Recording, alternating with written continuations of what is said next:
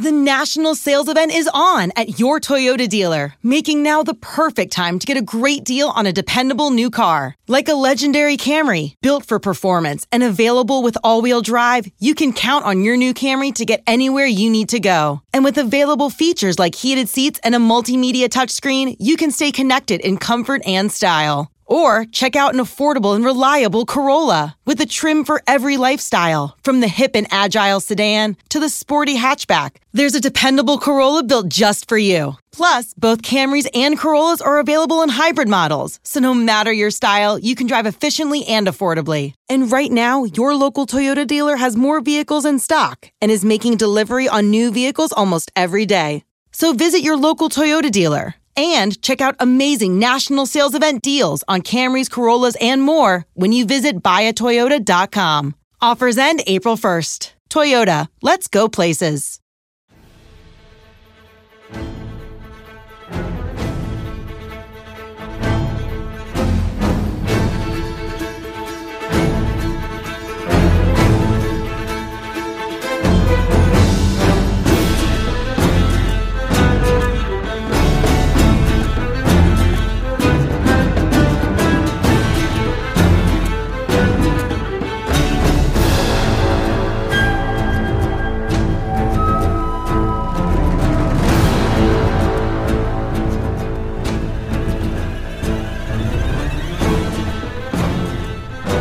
Welcome into the Hoist the Colors podcast. This is Stephen Igo, publisher of hoistthecolors.net, host of this podcast. As always, it's been a long time, several weeks, in fact, since we last had our previous episode, and I just want to give you guys some background on that.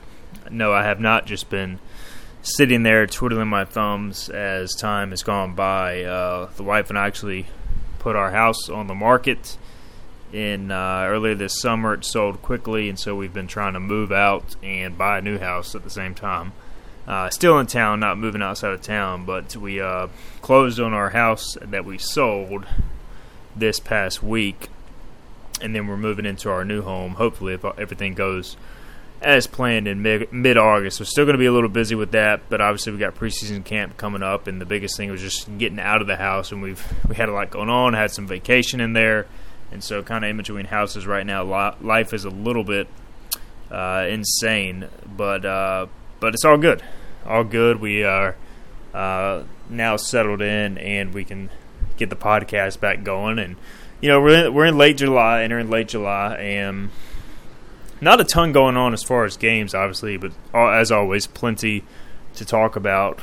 Roster changes, personnel moves, season previews. So, you know, we're going to have some guests coming up next week on the podcast. Got a few guys lined up for that. We'll get into that a little bit later in the show. Of course, we'll be starting preseason camp coverage soon enough. Right now, a lot of the focus is on the upcoming season. Just 41 days until the Pirates open their season against NC State on September 3rd. So, lots to look forward to in between now and then. And today's show, we're really just going to answer a lot of you guys' questions. As I'm looking on Twitter right now, 24 questions as I sent out a text on Twitter on Friday to ask for any questions. So we got baseball to discuss, we got basketball, we got football. So we're going to cover all three major sports. We're going to cover recruiting as well. And so we're just going to let the questions kind of carry the show for this one. And big news dropping over the last 24 hours. C.J. Mayhew, East Carolina left-handed pitcher, pretty unexpectedly going professional. He is passing up his final 2 years of eligibility. You know, talking with Cliff Godwin in our postseason podcast, it sounded like CJ, along with Garrett Saylor, Carter Spivey, had basically agreed to come back, but for whatever reason, things changed. He didn't get drafted, but he decided to sign an undrafted free agent contract, which took me by surprise. I'm not going to lie, and I think it took a lot of people by surprise, but obviously we wish the best to CJ. 3 years in the ECU uniform, pitched extremely well. He would have been probably your Friday night guy next year, so it's a definite blow, along with the loss of Zach Agnos. So we knew he had a potential to go. He decided to sign for just over $160,000 with the Colorado Rockies after his 10th round selection. So ECU going to have some significant pieces to fill for the baseball team, and that's a common theme. We'll get into that. We have some questions about replacing those guys going forward. So let's dive into it. Let's get into some of these questions so this podcast does not last forever. Christian Bateman, he's got a couple. Number one, he says, any chance we get Michael Schwartz on for another podcast soon? Christian asks this question, I think, just about every time I ask for feedback on the podcast on Twitter. I think closer to the basketball season, we've got John Gilbert lined up for a podcast interview this coming week on Tuesday, I believe. And so we'll have the AD at East Carolina on. Of course, we'll have a lot of football talk. We've got some other people lined up as well. But I think as we get closer to basketball season, early November, the Pirates are set to open their season on November 8th against Mercer. And so we will talk about that. Talk more basketball as we get closer to that. I've been out to a workout. I had a VIP report up a couple weeks ago near the start of July, just kind of what I saw from that one workout and, some promising things, but obviously going to have a brand new team for the most part. And so we'll have Coach Schwartz on, and we'll have basketball talk as we get closer to that season. Christian also asked potential top 3 weekend starters for next season now that C.J. Mayhew has decided to move on. Well, when I talked to Cliff Godwin for the postseason interview, he basically said he wanted his top 3 starters if everything went as planned as C.J. Mayhew, Carter Spivey, and Garrett Saylor. And unfortunately, with Mayhew moving on, that kind of throws a wrench into those plans. I will say this. I'm not too concerned about where the rotation sits at this point in time, or really where the pitching staff sits. If I have a greater concern, it's about shortstop, and it's about center field, and it's about catcher.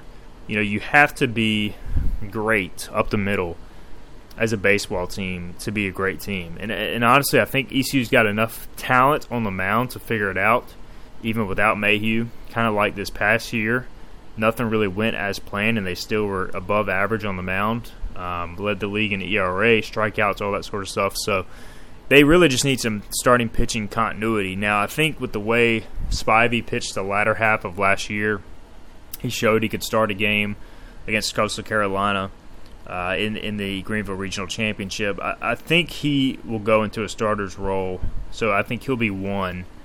Saylor's kind of a guy where they have to decide what exactly they're going to do with him. He's pitched more comfortable in relief in the past, but he's got such good stuff. He should be a starter if everything clicks in that point of view. So I don't know if both those guys will be starters, but I think you get at least one of them as a starter. I think Josh Groves, to me, I think he's going to be a starter. I mean, I think he'll get one more shot at the weekend rotation. I mean, he's going to go in the draft next year if he's healthy because he's got that much upside, and I think he'll open next year in the rotation. Because, when he's good, and he really pitched well down the stretch last season, I think if he can get a little bit more finer command of his secondary stuff, there's times it just looks dominant, and then there's times it's kind of flat. And if he can kind of control that, refine that a little bit, I think he's going to be, a bona fide Friday night guy. So I'll go Spivey. I'll also go Groves. Saylor, like I mentioned earlier, he's a candidate. And then you got several young guys. The interesting thing about this summer is Trey Savage has kind of transitioned into a starter's role, was at least trying that out this summer. He's handled that well, even though he profiles more as a reliever with kind of a fastball, curveball combo. If he can develop a third pitch, he could be a starter. You've also got Merritt Beaker, a lefty, who showed some starting potential late last year. And then there are just several other guys. Danny Beal, who I think is more of a reliever. He does have a lot of pitches, but, he's got some starting experience. You got 2 young guys coming in Michael Ferret and Zachary Root, who did not get drafted, who had the chance to go pro.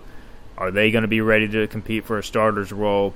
So you got a couple guys coming back from injury who could play a role. They also added a transfer from VMI, Tyler Bratt, who's pitched in relief and as a starter at VMI, and he's got a big arm. So, Jordan Little has had a phenomenal offseason. I'm giving you a lot of names here, and there are so many guys last year that didn't really pitch a lot who have upside.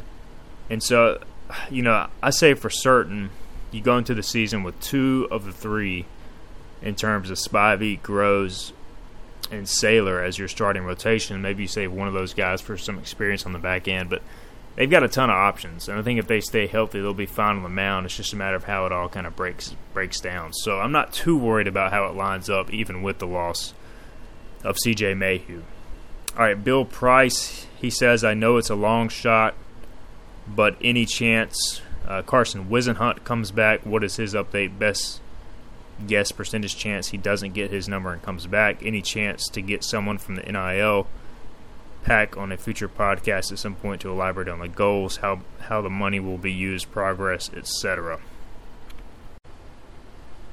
So Bill is essentially asking here, is there any chance Carson Whisenhunt comes back? And to my knowledge, at this time, I would be still surprised.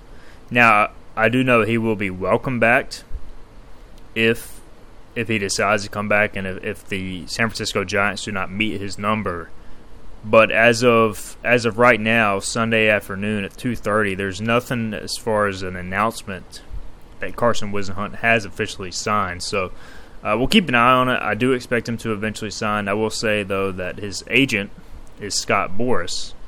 And when your agent Scott Boras, he's going to nickel and dime the team for every penny he can get. And so the Giants are going to have to meet his number. Otherwise, he's going to want to come back, or Boras is going to want him to come back. And, you know, he could make a lot of money as a 66 overall pick if the Giants meet his number, or he could come back, dominate, and end up having really the type of year that where he could propel himself into a top 10 pick, and then you're getting that much more guaranteed money. So there is something to come back for if he doesn't get what he wants this cycle. But I still would be surprised. I don't think ECU is counting on his return. I would say the percentage of a Carson Whisenhunt return, 5 to 10%, and I have not talked to anybody since he got drafted. So we'll see if the Giants end up meeting that number, Bill. As far as, you know, the NIL stuff, the Boneyard or Team Boneyard, you know, I can try to either A, get more information on it. You know, we've had a significant discussion about it on Hoisted Colors, the message boards, but I'll try to get more information about it, and if I need to or can, to get somebody from the actual NIL who's running it, who's operating it, if they're willing to come on and speak about it, I will do that. But, you know, there's no guarantee that person may want to stay anonymous or maybe not go into it on the record as much. All right, John Moody says, any concerns with BYU backing out of their return trip? Notice their series with NC State was canceled to make room for the Big 12 schedule. Somebody said that NC State was actually the team that canceled that, so I don't know exactly how that went down. But, John, I do know that they have been canceling a lot of series due to the move to the Big 12. Of course, going from independent to Big 12, they had several non-conference series that had to be altered. Talking with John Gilbert in the past, I do know the 2024 return trip to Greenville is going to be moved to 2025, or at least that was the plan. Now, when I have John on the podcast on Tuesday, then I will ask him for an update on that as well as other non-conference scheduling notes. So we'll get the answer from the horse's mouth at that time. Preston says, what ways can ECU grow its athletic department budget to get to the higher range that Mike Houston and John Gilbert recently referenced, beyond changes to state laws that may not occur? Well, that's a great question. I think, you know, obviously it starts and ends with ticket sales, and ticket revenue. When ECU was at its peak in terms of ticket revenue, the athletic department was generating money at an all-time high for the most part. They just didn't have the TV deal that they have now. They were in Conference USA then, or the early stages of the American. Now the TV deal is at a decent number, and the ticket revenue has gone down. So, and it's kind of a catch-22 because you get more TV revenue because the games are more accessible on TV, and therefore less people feel like they have to go to the games to watch it. Whereas back in Conference USA, when they were selling 20-plus thousand season tickets, you didn't have such notoriety or, you know, so many games on TV or that were accessible on TV. So it's kind of a double-edged sword there. Obviously, if you're back to winning in football consistently, you know, 8, 9, 10 win seasons, then I think you're going to have more ticket revenue. So it starts with ticket revenue and it starts with winning in football. But beyond that, you know, they just got to continue to find money somewhere. And a lot of that has started on the campaign trail with donors. And that's something that will have to continue over time. I do think there has been an increase in significant spending from the major donors over the last year or so, at least in some of the circles that I've talked with. It just feels like there's more significant giving, to this Pirates Unite campaign or to NIL, and people are willing to give. A lot of that is due to ECU finally coming off a winning season of football. You have momentum. You got the baseball success. You got a new hire in basketball. So people are legitimately excited about East Carolina athletics. And now there's some concern about where it sits in the landscape of college athletics because of all the conference realignment. With that uncertainty comes the need or the desire for the big donors or the casual donors to try and step up as much as possible to help support the athletics program. So I think you're seeing that. I think that will continue. That will continue to be the message. And again, we'll talk to John Gilbert about this even more when he joins us on the podcast. But it's an excellent question, and it's something that we hope to have an answer for when we talk to John, or at least some more clarity there. All right, Josh in North Carolina, he says, "Why have you been so lazy?" I know he's just giving me a hard time here. Love you, Josh. Yeah, I mean, it's been a time, man. I tell you what, nothing is much worse than moving out of a house. I think when we finish moving out, and boy, I don't know how we have so much crap accumulated at the age of 30, but somehow we do. It's just never ending. So I don't know. I just really don't want to do that again. Not looking forward to moving in, but I feel like it'll be at least somewhat easier than getting everything out because we can go at our own pace. All right, Judge Smells, he says, "Can ECU contend for a title in the American this year in football?" Yeah, I think they can. I think certainly they can contend for one. Are they going to win it? I certainly would not put my money on it from the standpoint that I think Houston is the most complete team in the league, and they have the easiest schedule. They don't have to play Cincinnati, and they don't have to play UCF. They have a pretty clear path to the conference championship if they are as good as everyone thinks they will be. Cincinnati, a lot of uncertainty with all their losses, and they have significant losses, but ECU's got to go to Cincinnati in November for a Friday night game. That'll be tough, and they've recruited at a level that nobody else in the conference has. So they're going to be really good, even if they have inexperience. They probably won't be as good as last year, but they still are easily a conference contender. And then you got UCF, you've got SMU, you've got Memphis, kind of in that next realm with ECU. And a lot of the pundits have UCF ahead of ECU, SMU, Memphis. I don't know. I mean, I think that they probably have more talent, but I'm not sold on Gus Malzahn as this elite coach. I think he's a great recruiter. I think he's a good talker.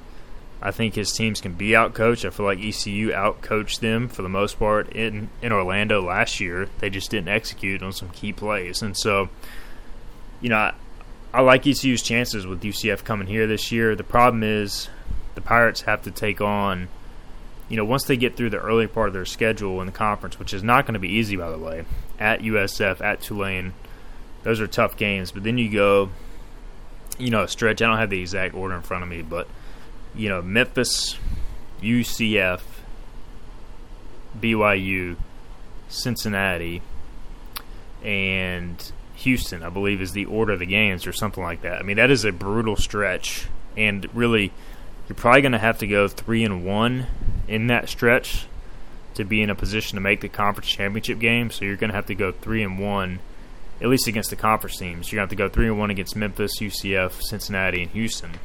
Now you have 3 of those games at home, which makes it doable, but really not much margin for error. Because, like I said, Houston, I think they got a pretty easy path.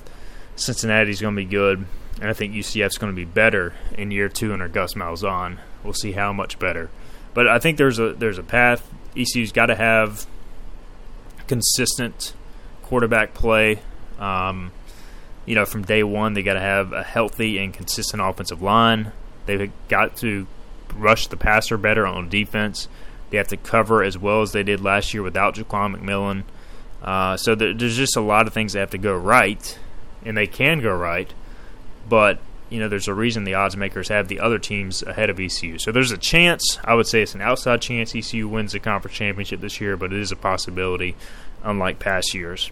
All right, our next question comes from Preston. He says, any chances the Pac-12 and Big 12 expansion could result in only the Mountain West Conference team like San Diego State or Mountain West Conference California schools / Boise could result in Colorado State and Air Force reconsidering the American, and is that helpful to the AAC to have them now that we're at 14? Well, that's a loaded question. I get where you're coming from, Preston. And, I don't know. I just feel like Boise and San Diego State and those type of teams just they aren't sold on the American. And, what extra value does it really bring them to join the American? Yeah, they get extra TV money, somewhat significantly upgraded.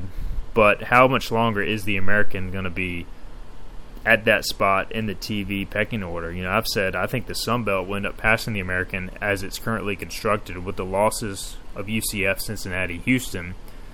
I'm not sold on UTSA. I actually like UTSA, but I'm not sold on Rice and North Texas and FAU becoming the same caliber of schools that are leaving the American now. I'm sure that's what the American is hoping for, but it's easier said than done. Just bringing in these football market teams, or these big market teams that really don't have much of a football fan base. So to me, I just don't know how the American's going to work out long term. I like the way the Sun Belt is going, more regionalized, better football cultures. I think it's going to pay off in the long run. If I'm the Mountain West teams, if you can't get into the Pac-12 or the Big 12, is it really worth it? You're going to have extra travel in the American, which costs more money, and it therefore negates the advantage of the monetary advantage of going to the American. So that's why Boise has nixed it in the past despite consideration. And, for me, I do think the American, if you're the American, you definitely add value. If you can take away from another quote-unquote group of 5 contender in the Mountain West, pull their best teams. The Americans are already spread out enough. If you can add Boise or in Colorado State or San Diego State and Boise, I would definitely do it if I'm Mike Oresco.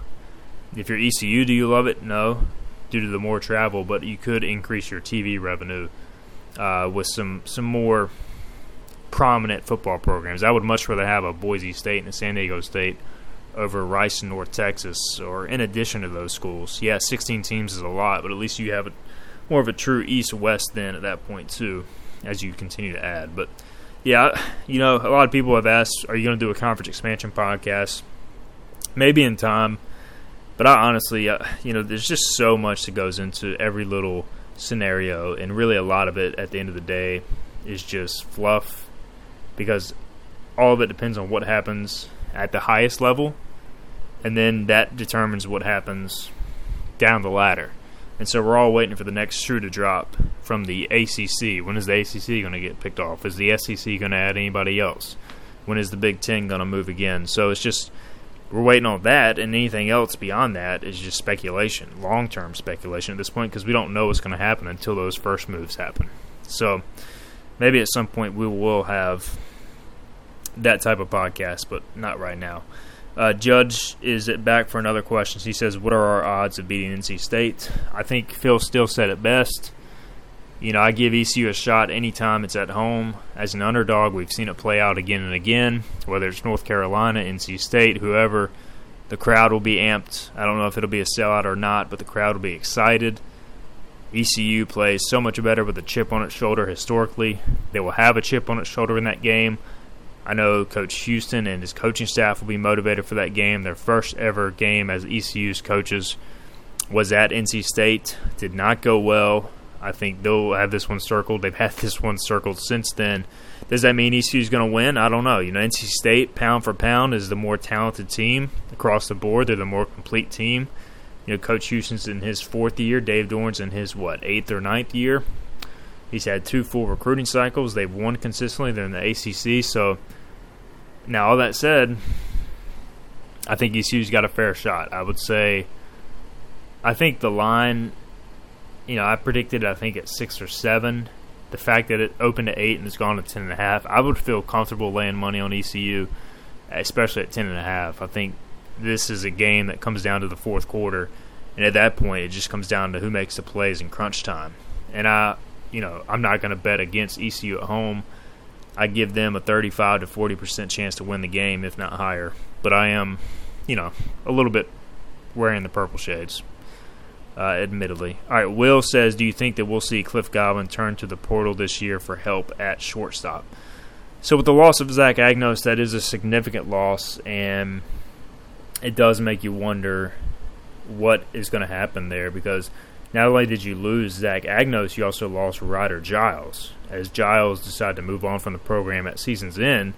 And I know that in the season-ending conversation between, Ryder and Coach Godwin, it was basically said, hey, we don't know what Zach Agnos is going to do, so you can come back and be our shortstop next year. But Ryder decided to move on. He wanted a fresh start, and I don't necessarily blame him for that. But now you have almost a double hole. As far as the portal, I don't know at this point in time. It just seems from talking to sources that Cliff Godwin is not a huge fan of the portal. But you've got a legitimate question mark there. The only guy returning really who can play that position is Joey Barini. He's a switch hitter, and I think while he's been a very productive player off the bench, I don't know if he's going to be an all-conference caliber shortstop like Agnos was. So, you have to make that decision if you're the coaching staff. Do we have good enough talent, either A, on the roster right now or incoming, that we can have the type of team we need to have? That's just something they're going to have to decide. And if they don't feel like the incoming freshman or Barini or whoever can play there is good enough, then I think you'll see them go to the portal and try and find the exact right fit. But, they have seen these high school guys now. They've been in workouts. The freshman class has. One thing to note, Parker Bird was going to be a guy that could potentially go into that mix. From my understanding, he was involved in a freak off-the-field accident and has pretty severe injury, so I don't think he's going to be a candidate, at least in the short term, to compete in that role. So you got to look at the other freshmen that are incoming now. Connor Rasmussen, I believe is how you pronounce his name, coming in as a kind of a utility infielder, shortstop. And then also you have Nathan Chrisman from China Grove. So you got some candidates coming in, and you got Barini, who we know Coach Godwin really loves his style of play. So that's just going to be an open competition. If they feel like they need to add somebody, they will, but I don't think it's a guarantee. All right, next question comes from the Sports for Life Twitter account. He says, state of ECU baseball after the draft, who's up to fill positions, etc. Well, we talked about shortstop there. We've hit on the rotation. Center field's the other big spot with Bryson Worrell moving on. That's really, center field, shortstop, catcher are the big ones. Ben Newton didn't get drafted, but he's moving on due to the end of his eligibility. Center field, Luke Nowak has had a great summer. We had a summer baseball report up today. I think he's batting .360. Not a ton of power, similar to Lane Hoover. Probably faster and probably maybe a little bit better defensively. He'll be going into his second year in the program. I expect him to be a candidate to fill that role. Riley Johnson is also another guy who can play center, who missed last year with a shoulder injury. Played pretty good as a freshman in 2021. So he's a candidate for that center field role. Those are kind of the three guys you're looking at for center field. And then at catcher, Ryan McChrystal's had a phenomenal summer. All-star team in his summer league. He's hitting for power. He's hitting for average. And, really his question mark is, can he make enough improvements defensively to be the full-time catcher going forward? Because his bat can play and he can really hit. So I think he'll be in the lineup somewhere. It's just a matter of whether it's going to be at catcher or DH or another spot. So outside of that, you do have a lot returning. Alec Makaravich can play outfield. He can play third base. Jacob Starlin will be back at second. Several of the guys we have mentioned that are coming as infielders could compete there. Dixon Williams is another guy from D.H. Conley who probably isn't quite rangy enough to play shortstop, but he's got big-time power as a left-handed bat and can play second or probably a corner outfield spot. So, you got a lot of incoming talent in this class, so I think they're going to be very deep next year. It's just a matter of who can play where, and a lot of that will be sorted out in fall camp. And again, on the mound, I think they're pretty deep. All right, Christian is back with another one. He says, non-conference games we are hearing for basketball. Like I said earlier, Mike Schwartz was at a luncheon of some sort in town. Somebody posted on Hoist the Colors. He said they'll be opening the season against Mercer on November 8th. He also said they have signed a one-on-one deal, a home and away deal, or a home and neutral site deal with an SEC school. The neutral site game will be played this season, and then next year they will come to Greenville, according to the poster. From my understanding, I know that Coach Schwartz was working on a series with Georgia, so we could see the Georgia Bulldogs on the schedule this year. Have not confirmed that, but I know that was being worked on earlier this offseason, and that would match up with the SEC school. You also got some other non-conference series. They're actually doing the Gulf Coast Showcase once again. Of course, they did that under Joe Dooley. Now they're going back this spring to Florida to play the 3-game multi-team event. They've got a game against High Point. They also play, I believe, Maryland Eastern Shore. Trying to think of any others off the top of my head. I think that's about it. They're still working on a game, but for the most part have that part of the schedule set. And so I think it'll be a solid non-conference schedule for a first-year coach, but one that still, it's going to take some time to really get it how Coach Schwartz wants it long-term. But we should get that, I believe, in August as far as the non-conference schedule if it continues to fill out. All right, Big Dog Glenn Griffin, he says, when are you going to have the Big Dog on the podcast? Many people are still asking this question. Well, good news, folks. We're set to have Glenn Griffin make his Hoist the Colors debut next week on the podcast at some point. Again, I got John Gilbert lined up for his own podcast, and then we'll have Glenn Griffin, who, of course, if you're unfamiliar, he works at Pirate Radio. He does the graphics, the videos, all that sort of stuff. Basically, everything you see on social media comes from his department. So, we're gonna have kind of an off-the-wall conversation. At least that's the plan with Glenn. Talk about a little bit of everything. And, kind of give you some behind-the-scenes feelings of what it's like to be, covering the team during preseason camp, during the season. It's a fun job, but it also can be a grind. We'll get into some of that if anybody cares, and just kind of share some behind-the-scenes stories of our favorite interviews, that sort of stuff, during our time covering ECU athletics. All right, on the other side, we'll dive into more questions. Let's take a quick break. You're listening to the Hoist the Colors podcast. It's the NFL offseason, but on Pick Six, part of the CBS Sports Podcast Network, the football season never stops. Host Will Brinson, John Breach, and Tyler Sullivan are joined by analysts like Brady Quinn, Lesia Douzable, Katie Mox, and R.J. White to keep you in the loop on everything happening around the league. Whether it's free agents signing with new teams, the all-important NFL draft, or schedule release day, Pick Six has you covered. As the face of the league changes with every team move and player pickup this spring, Pick Six is a must-listen. Download and follow on Apple Podcasts, Spotify, the Odyssey app, and anywhere podcasts are found.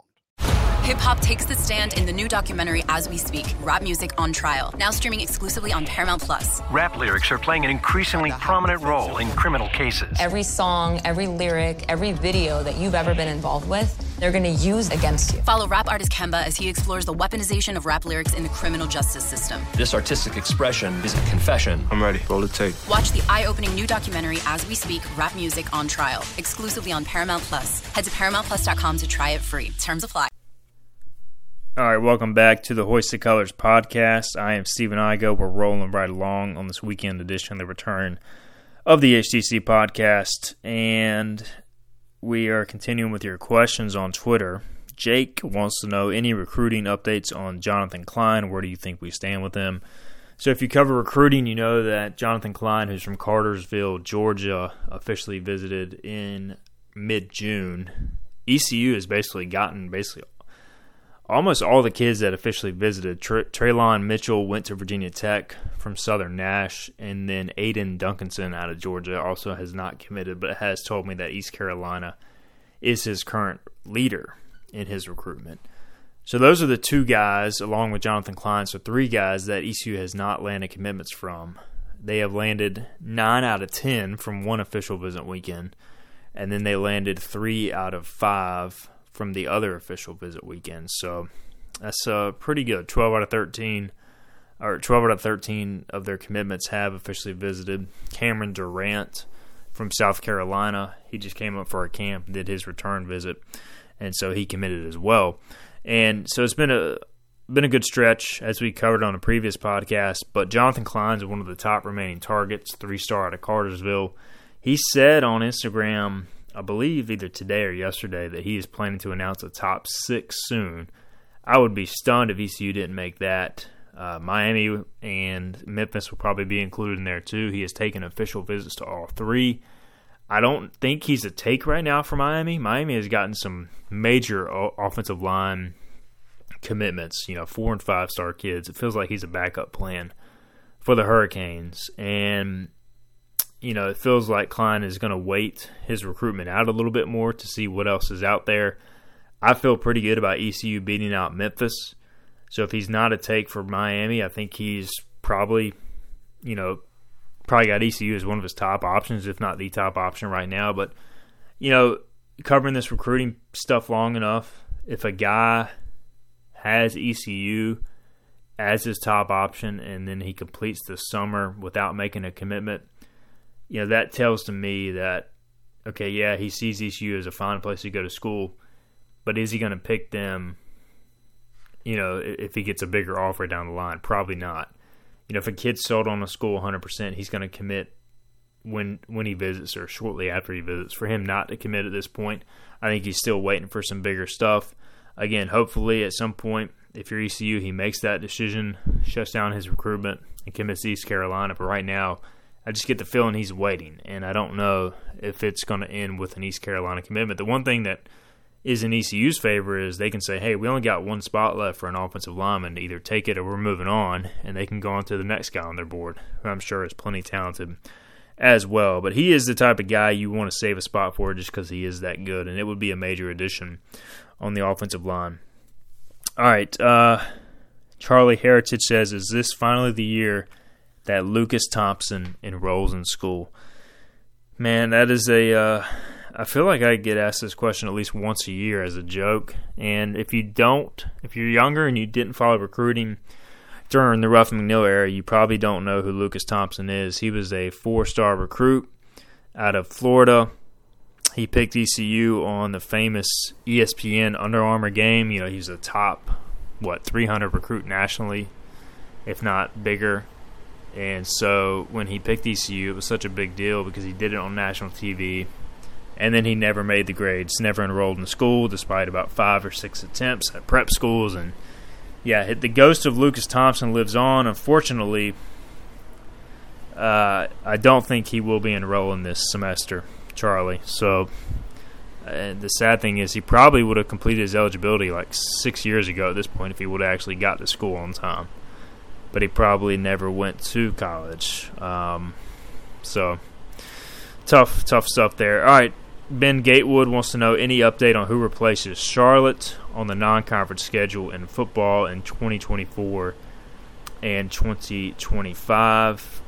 Good question, Ben. Again, I'll ask John Gilbert the latest on a non-conference scheduling standpoint when we meet this week for the podcast. So in 2024, on the docket at Charlotte to open the season, at Old Dominion, and then Appalachian State. Now, BYU is currently scheduled for that year, but like we talked about earlier, that looks like it'll be moved to 2025. And so you've got 2 openings there, with Charlotte coming to the American, which makes them no longer a non-conference game, and then also BYU being moved to the following year. So you're going to have to probably add an FCS game there on short notice, and then that will give you 2 home games, and then you try and schedule another team in that BYU slot. We'll see. Again, we'll get the latest from John Gilbert when we talk later this week. And then 2025 at NC State, at Charlotte, at NC State, at Marshall. Charlotte was scheduled to be a home non-conference game. Of course, that won't be happening. Then BYU will assume will be in 2025 as a home game. and you still need another home non-conference game in 2025, and we'll see what that ends up being. Again, could be another FCS game if ECU continues with that scheduling philosophy of getting one FCS game a year. And with BYU as a home non-conference opponent, that is a pretty marquee game. Last time they played in Greenville, there were a lot of BYU fans, and so even though it's not maybe a huge draw locally, I think nationally, BYU's got fans across the state, and so a lot of those fans in the area will travel to the game, so that's significant. But again, we'll get the latest from John Gilbert when we talk later this week. Destry Sparks wants to know, ECU has been on a roll with early commitments, especially from Georgia. How do you think this class stacks up so far compared to prior Mike Houston classes? Do you like the Georgia focus with so many already committed? What do you think the priority will be on for the remainder of the class? Yeah, I love the Georgia focus. I think Georgia, I talked about this on an earlier podcast. I think Georgia is probably the fourth most talented state nationally, behind Florida, California, and Texas in terms of the most talented high school talent. And so if you can get half, a quarter, a third of your class from Georgia, if you're East Carolina, you do it. I mean, it's just, a second-tier kid in Georgia is going to be better than a second-tier kid in North Carolina, based on my experience covering this. So I'm all for it. Now, it's going to be tough to hold on to some of these guys, and that's fine. That means you're recruiting the type of talent you need to recruit. I think East Carolina's done a good job of finding some guys who, could easily play in some of the bigger, quote-unquote, conferences in the country, and I think ECU's going to have to fight to hold on to them, and that's fine. That's a good thing. As far as, what's led to this, I've talked about it before, but I think Blake Harrell, Chris Foster have made a big impact with their connections in Georgia. And as far as the big focuses going forward for the 2023 class, I think number one is quarterback. ECU's got to add a quarterback in this class at some point, with Holton Ahlers moving on after this year, and then you would only have 3 scholarship quarterbacks on the roster. I think if you can add a dynamic running back, you do that. They still need another defensive back, and if you can add another offensive lineman from a quality standpoint, more so than quantity, I think they're getting to the point where they have quantity. They need the best offensive lineman available. I think those are the 3 main additions needed, along with a potentially strong running back, if you can find one. So those are kind of your main needs right now. And receiver, I think they could add one more receiver. Again, has to be a difference-making talent, but that's what you're looking at right now for the 2023 class. All right, Zach Winston, he says, what is ECU football's floor and ceiling for this year?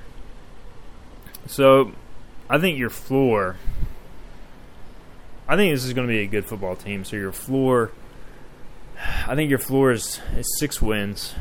Maybe 4 or 5 if just like every position gets riddled with injuries. But realistically, your realistic floor is 6 wins.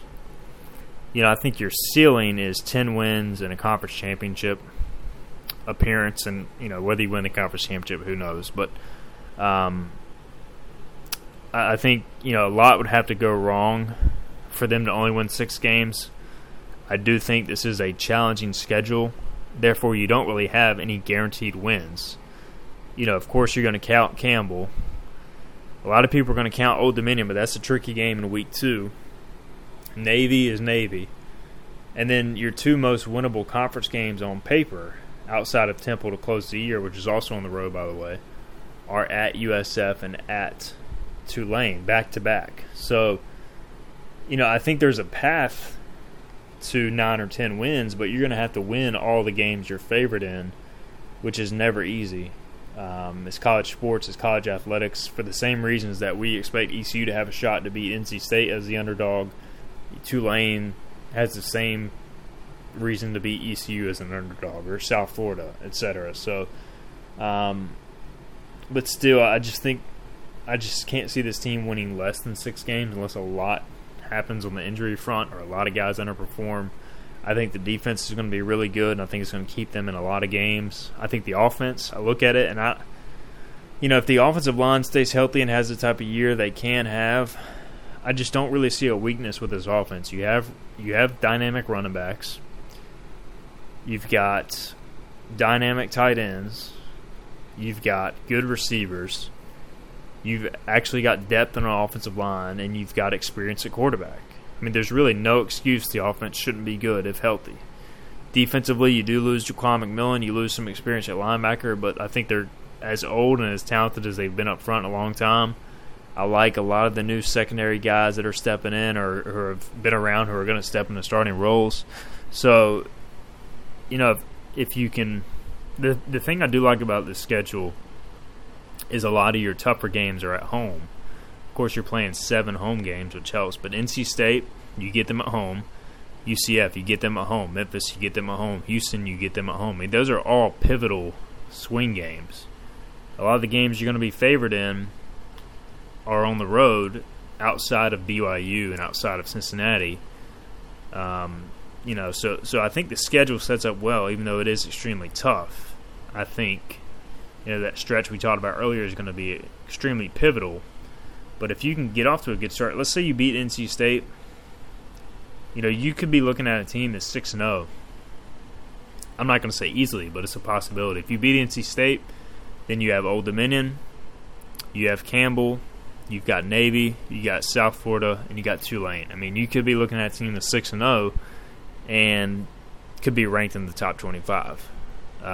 And I'm getting way ahead of ourselves here. I mean, the ECU could go out and lose 30-0 NC State, which, again, I don't think it's going to happen, but it's a possibility as well. So the ceiling to me is 10 wins. The floor is 6 wins, and I think a lot would have to go wrong to get there. But as we know, guys, it's sports. Players underperform, they get injured, or they stay, or they overperform.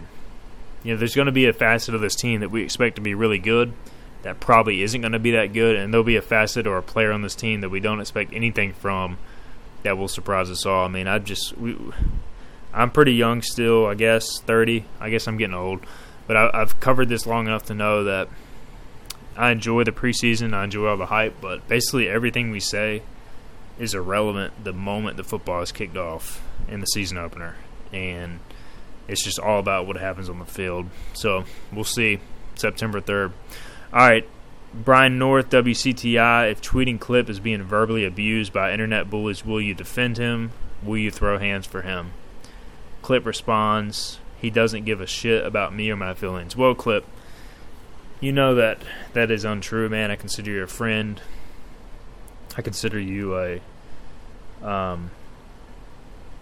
I consider you a great friend, Clip. I don't know why you would say that. So I would definitely throw hands for you. And I would definitely defend you if you actually cared. But I know Clip's personality. He actually probably eats this stuff up and thinks it's hilarious and enjoys it. Because Clip's the type of guy who doesn't take much stuff serious at all. And Captain Crunch, he's a subscriber on Hoist the Colors.